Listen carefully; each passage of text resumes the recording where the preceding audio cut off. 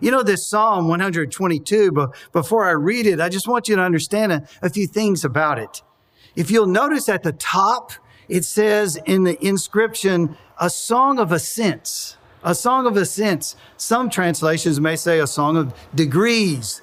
But what it meant was all of these Jews, 3 times a year, they would go on a journey. And they would go to Jerusalem. And they would worship God together 3 times a year.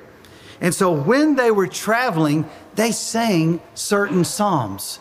From Psalm 120 all the way through to Psalm 134, those were called some of these journey songs, some of these pilgrim psalms. And so what I want us to do is to look at this one because Spurgeon said, you know, Psalm 122 gives you the idea that they're no longer on the journey, but they've just stepped in the gate.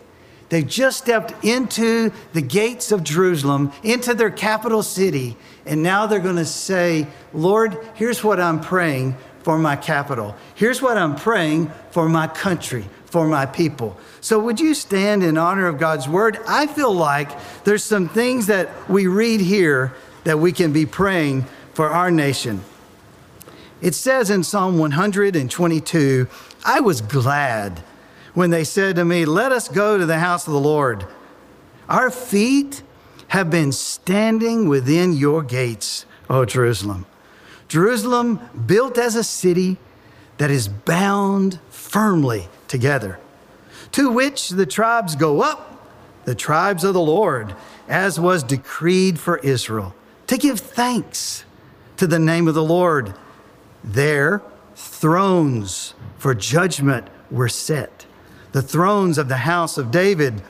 Pray for the peace of Jerusalem. May they be secure who love you. Peace be within your walls and security within your towers. For my brothers and companions' sake, I will say, peace be within you. For the sake of the house of the Lord our God, I will seek your good. Let's pray one more time. Oh Lord, your disciples asked you one time, teach us to pray. So I'm going to come and say something similar. Teach us how to pray for our country. In Jesus' name we pray. Amen. Thank you. You may be seated. I want to give you 6 different prayer requests that I think we can pray for our nation. First, I would like for you to join with me in praying for the priority of praise. The priority of praise within our country.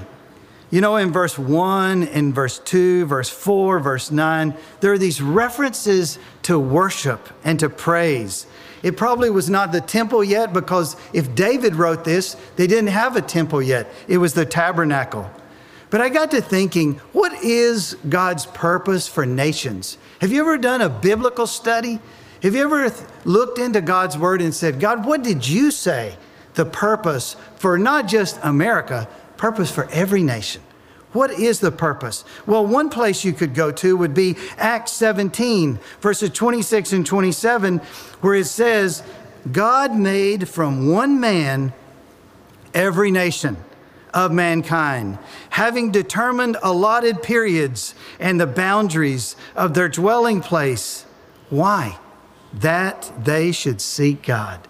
I think that's at the heart of why we have nations, that we could seek God together. You know, David said in another psalm, in Psalm 22, not Psalm 122, but in Psalm 22, verse 27, he said, all the families of the nations shall worship before you. Do you know that's where we're headed? That's where history's headed. That's where mankind is headed, that all the families of every nation would worship before the Lord. David wrote again in Psalm 86 and verse 9, all the nations you have made shall come and worship before you, O Lord, and shall glorify your name. Do you see why I say that we should pray that worship remains a top priority?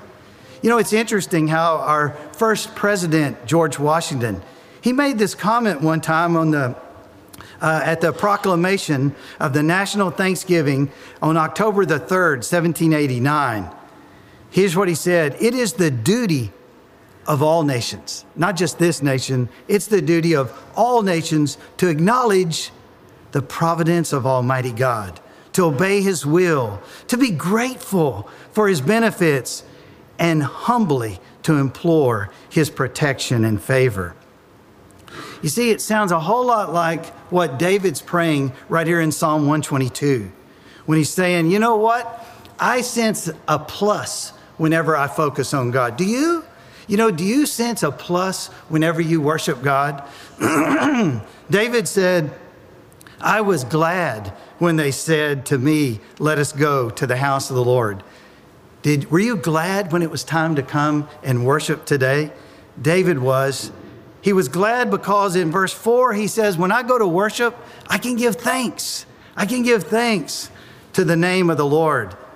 A Gallup poll said back in 1999 that 70% of Americans belong to either a church, to a synagogue, or to a mosque. So I got to think, well, we're definitely not into the synagogues and mosques, but we are a church. So just think about how many people across the United States in 1999 said, we belong to a place of worship. 70%.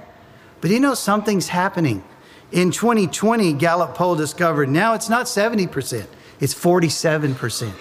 They said for the first time since they've been keeping these statistics, we've dropped below the halfway mark of 50%. 47% of Americans now say, I belong to a church, a synagogue, or a mosque. The others say, I don't feel like I have to. I don't feel like it's important. As the people across any nation,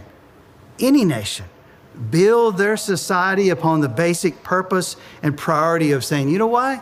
God made us so we could glorify Him. That's why we're here. Whenever they do that, it leads to good, wholesome, blessed things, not evil in a civilization. President Teddy Roosevelt acknowledged that all of the good and wholesome things in American culture really spring from one fountainhead. Let's listen to what he said. What was that one place that all the good things we enjoy came from? Well, he said, no candid observer will deny that whatever of good there may be in our American civilization is the product of Christianity. Still less can he deny that the grand motives which are working for the elevation and purification of our society are strictly Christian. A belief in Jesus Christ is the very fountainhead of everything that is desirable and praiseworthy in our civilization. And this civilization is the flower of time. I think we ought to pray, God, please help us stay focused on you. Help us remember we were made so we glorify you. Well, let's move to a second request that I feel is pertinent, especially in this day, and that is to pray for the protection of peace within our country. In the midst of his psalm of praise and thanksgiving and prayer, did you hear David mention some things? He mentioned security. He mentioned gates. He mentioned walls. He mentioned towers. You see, this was the place where they worshiped, and they wanted to be safe while they focused upon God. Humanism teaches that mankind at our core is basically good. That's humanism. But that's not the Bible. The Bible says that all of mankind was created good, but we chose evil. We chose to disobey God. How many Americans live in complete trust of the goodness of all others in terms of your house? How many of us have no walls on our houses? How many of us have no doors and no windows, no locks and no alarms? You see, we enjoy peace this 4th of July in our homes, here in our church, in our community, in our businesses, on our streets, because many have protected that peace and many have prayed for that peace. I urge you to pray for God to continue to protect the peace that we enjoy in America.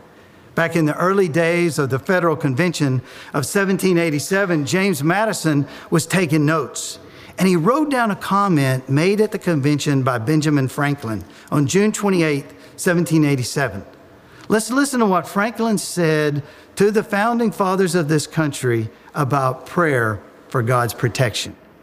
Here's what he said. In the beginning of the contest with Great Britain, when we were sensible of danger, we had daily prayer in this room for the divine protection. Our prayers, sir, were heard, and they were graciously answered. All of us who were engaged in the struggle must have observed frequent instances of a superintending providence in our favor. And have we now forgotten that powerful friend? Or do we imagine we no longer need his assistance? I have lived, sir, a long time, and the longer I live, the more convincing proofs I see of this truth, that God governs in the affairs of men. Passages from Scripture have pointed our nation in the right direction over and over again, from generation to generation.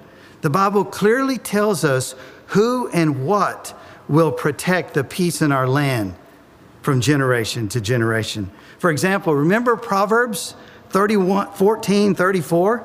Proverbs 14:34 says, righteousness exalts a nation, but sin is a reproach to any people. Psalm 33 says, blessed is the nation whose God is the Lord. Blessed is the nation.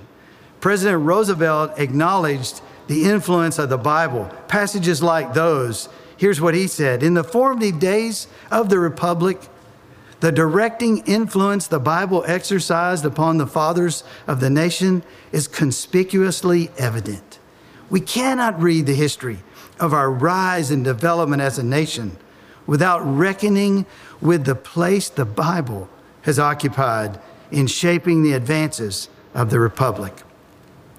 President Abraham Lincoln also said, but for the Bible, we could not know right from wrong. Whenever we toss out the Bible, we won't know as a society right from wrong. Of course, societies must adapt to changes that happen across the generations and across the decades. Consider some of the inventions that have happened just since the Civil War. We've gone through a lot of changes, right? Think about the telephone, electricity, automobile, indoor plumbing, AC, airplanes, radio, TV, power drills, penicillin, computers, contact lens, cell phones, on and on it could go. We're not against change. The third prayer request, though, is let's pray for prudence. Prudence in any progress within our country. I think this 1 verse 3 offers two good words whenever we consider what will this change mean for us, for all of us. You know, David wrote, Jerusalem was built as a city that is bound firmly together. I thought about these two words, built or build, and the word bound. I think we should evaluate any modifications in terms of, is this constructive or is this destructive? That's one thing to think. Are we going to build or are we just going to tear down? The other thing I thought about was this whole idea of binding firmly together. Are these modifications cohesive in addition to constructive? Will they bring us closer together as a nation? You see, I'm told that governments really either produce anarchy, they produce tyranny, or they produce liberty. There are very few options. So I think we ought to just pray. Pray that God will give us wisdom and discernment. He'll give us prudence. Like I said, it's okay to change some things, but some things should never change. May our nation discern what morals, what values, what principles, what actions honor the Lord. Samuel Adams quoted from 1 Samuel 2:30 in an article published in the Boston Gazette on June 12, 1780. May every citizen in the army and in the country have a proper sense of the deity upon his mind and an impression of that declaration recorded in the Bible, him that honoreth me, I will honor, but he that despiseth me shall be lightly esteemed. Oh, that we would remember that. America's founding fathers were not perfect. I'm not here to say they were perfect.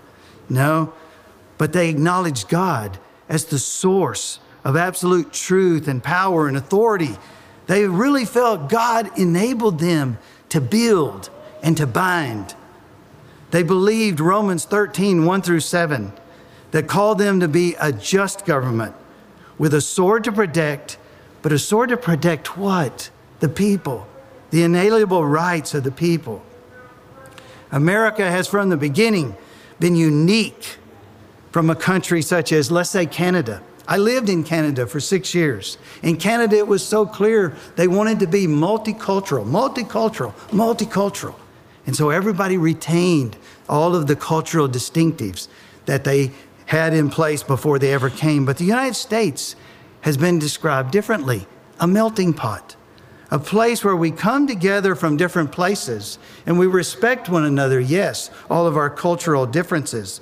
But somehow we find a way to meld together so that the metals being melted down become a stronger alloy than they were before.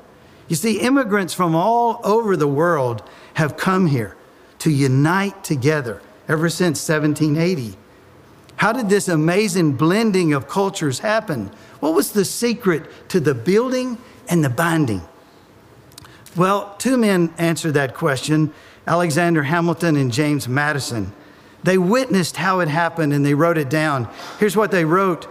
For my own part, Hamilton said, I sincerely esteem it a system which, without the finger of God, never could have been suggested and agreed upon by such a diversity of interests. We've always been diverse, always. But yet they came together because God allowed us to come together.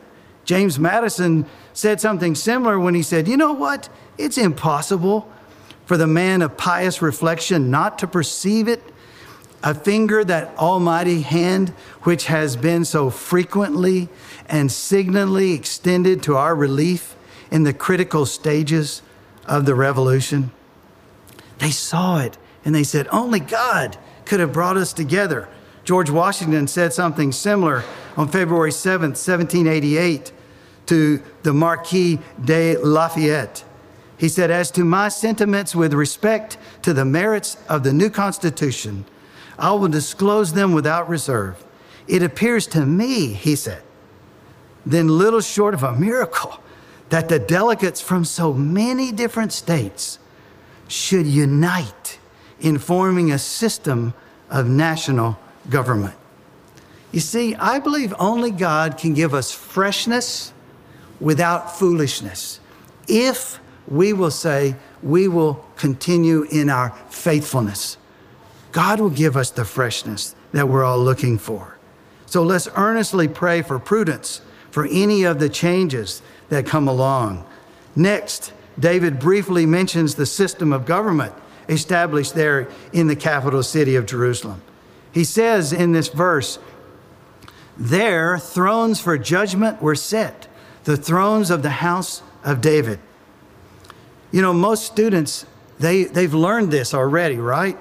The systems of government, the branches of U.S. government, the executive, the legislative, the judicial. Where did that idea come from? Do you know that it came from Scripture? Isaiah 33:22 is what James Madison read, and he brought it up at the Constitutional Convention of 1787. Isaiah 33:22 says, for the Lord is our judge, the Lord is our lawgiver, and the Lord is our king. He will save us. Isn't that amazing? So instead of consolidation of power in one man, in one institution, they decided let's spread out the powers. Let's separate the powers. So that's why they thought of, okay, let's have an executive branch, a legislative branch, and a judicial branch. The founders knew from Scripture the flaws of human nature. They didn't even trust themselves. That's why they said, we better have checks and balances. They believed that trusting the Almighty would bring blessing, but trusting the brokenness of humanity would only lead to more and more disappointment. That's why Jeremiah said in Jeremiah 17:7 that there's blessings to those who trust God.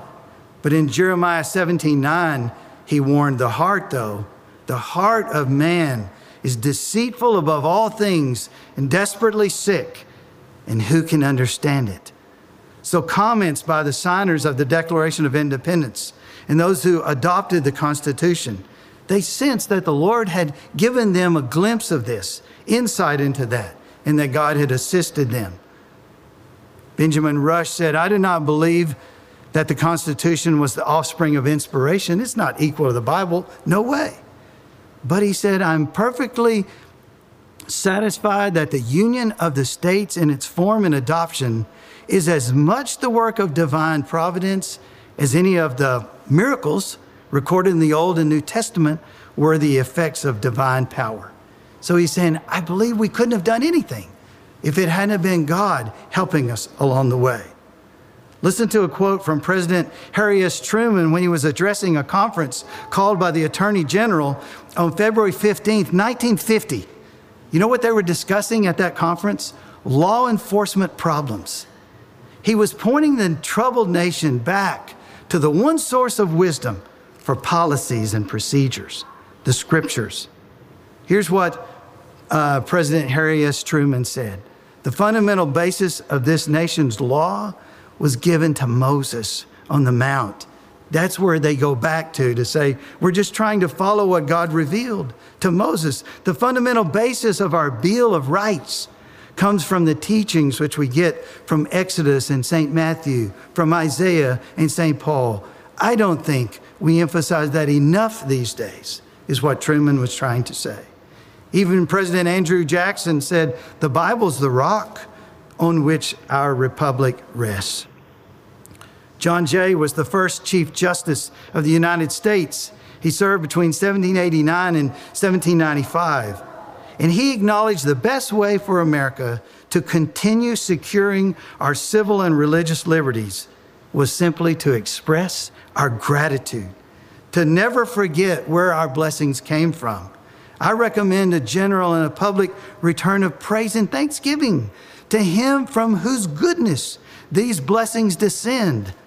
The most effectual means of securing the continuance of our civil and religious liberties is always to remember with reverence and gratitude the source from which they flow.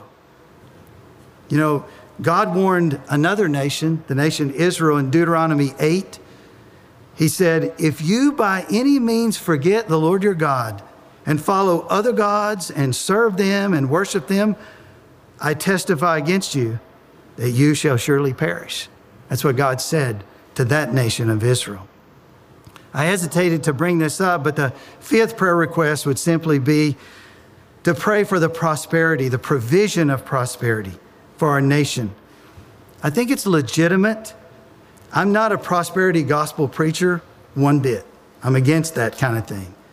But I have to admit that Scripture addresses handling money and possessions really frequently. As a matter of fact, someone counted 2,350 different verses refer to how we handle our money. I wonder sometimes if we don't want to talk about money and God because we don't want God to tell us what to do with it. You know, the ESV and the CSB, they translated security in verses 6 and 7, but the New King James, the New American Standard, and the Holman Christian Standard Bible, they don't say security in those two verses. Pray for the peace of Jerusalem. May they prosper, it says, who love you. Peace be within your walls, prosperity within your palaces. You see, David was praying for the prosperity of his country. The principles embedded within the Judeo-Christian worldview, they actually work. John Adams acknowledged this as the reason for America's success. You see, Scripture's real clear. You don't steal from people. You work hard with your hands. And that's how you make the money that your family needs. You avoid incurring debt. Jesus said, you don't worry about physical things. You trust the Lord to provide them. The Bible encourages us to reduce spending. Wealth is a way that we can honor God rather than saying, no, God, He doesn't belong in how I spend my money. If you think about all the missionaries, think about Jacob Tice and think about Jesse and Daniel Cook. There's 3,604 overseas. There's 3,057 stateside. But that's just Southern Baptists. Think beyond that. Think about how many missionaries would be impacted if this economy were to crater. I think we need to pray. God, please be merciful. Please watch over us. that families and businesses would not tank and go under. Let me close with one last one. Pray for the providence over the people of our country. Listen to what David says, that he was praying for peace within the capital city of Jerusalem. Why was he doing that? He says, for my brothers and companions' sake, I will say, peace be within you. He's still praying for Jerusalem. That's what he means within you. It's within Jerusalem, within the capital. Prayer for God's sovereign control and plan for his capital and his country was important because he remembered, what are nations made up of? Families, friends, co-workers, fellow students. You see, Jesus wept over the capital in Matthew 23, and Paul wept over his countrymen in Romans 9.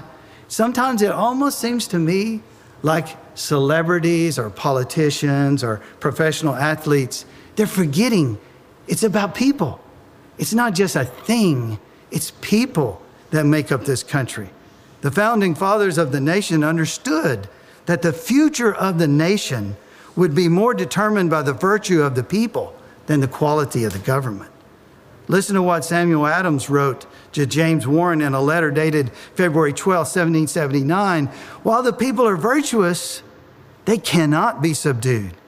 But when once they lose their virtue, they will be ready to surrender to their liberties to the first external or internal invader. It's us. It's about us. Reagan understood this. He made this statement in 1983. It's a pretty lengthy quote, but basically what he's saying is, you know what? Our faith, our values, our convictions, our morals, they came from the Bible. They came from the Lord. The preamble to the United States Constitution says these words, we the people of the United States. You know, the 56 men who signed the Declaration of Independence were not perfect. I said it at the beginning, I'll say it at the end. They weren't perfect. But they were men of strong conviction. And they felt so strongly that they wanted a nation that would be free. They were willing to sacrifice for our liberty. So the last sentence of the Declaration of Independence speaks of their resolve. It says, and for the support of this declaration, with a firm reliance on the protection of divine providence, we mutually pledge to each other our lives, our fortunes, and our sacred honor. You know, history tells us 5 of those men that signed that document that day, did they mean it? 5 of them were captured by British troops and tortured. 12 had their homes looted, ransacked, and burned. 2 lost sons in the Revolutionary War. 2 more had sons captured in that war. And 9 of those who signed it fought and died from wounds they suffered in the Revolutionary War. I think they meant it. But I'll tell you who else meant it. Jesus. Jesus meant it. Whenever we celebrate and we observe the Lord's Supper, we remember that not our national freedom, totally something different, but our eternal salvation, our freedom from sin. Jesus died in our place so that we would be free from sin's penalty and power. Jesus said, you know, if the Son sets you free, you'll be free indeed. Listen, I want you to experience the spiritual freedom that we have only in Christ. Let's pray together. Lord, thank you so much for the national freedom that we have. We want to say that on this day, Independence Day. Thank you for those who have protected it and those that you have used to provide for it. We're very grateful.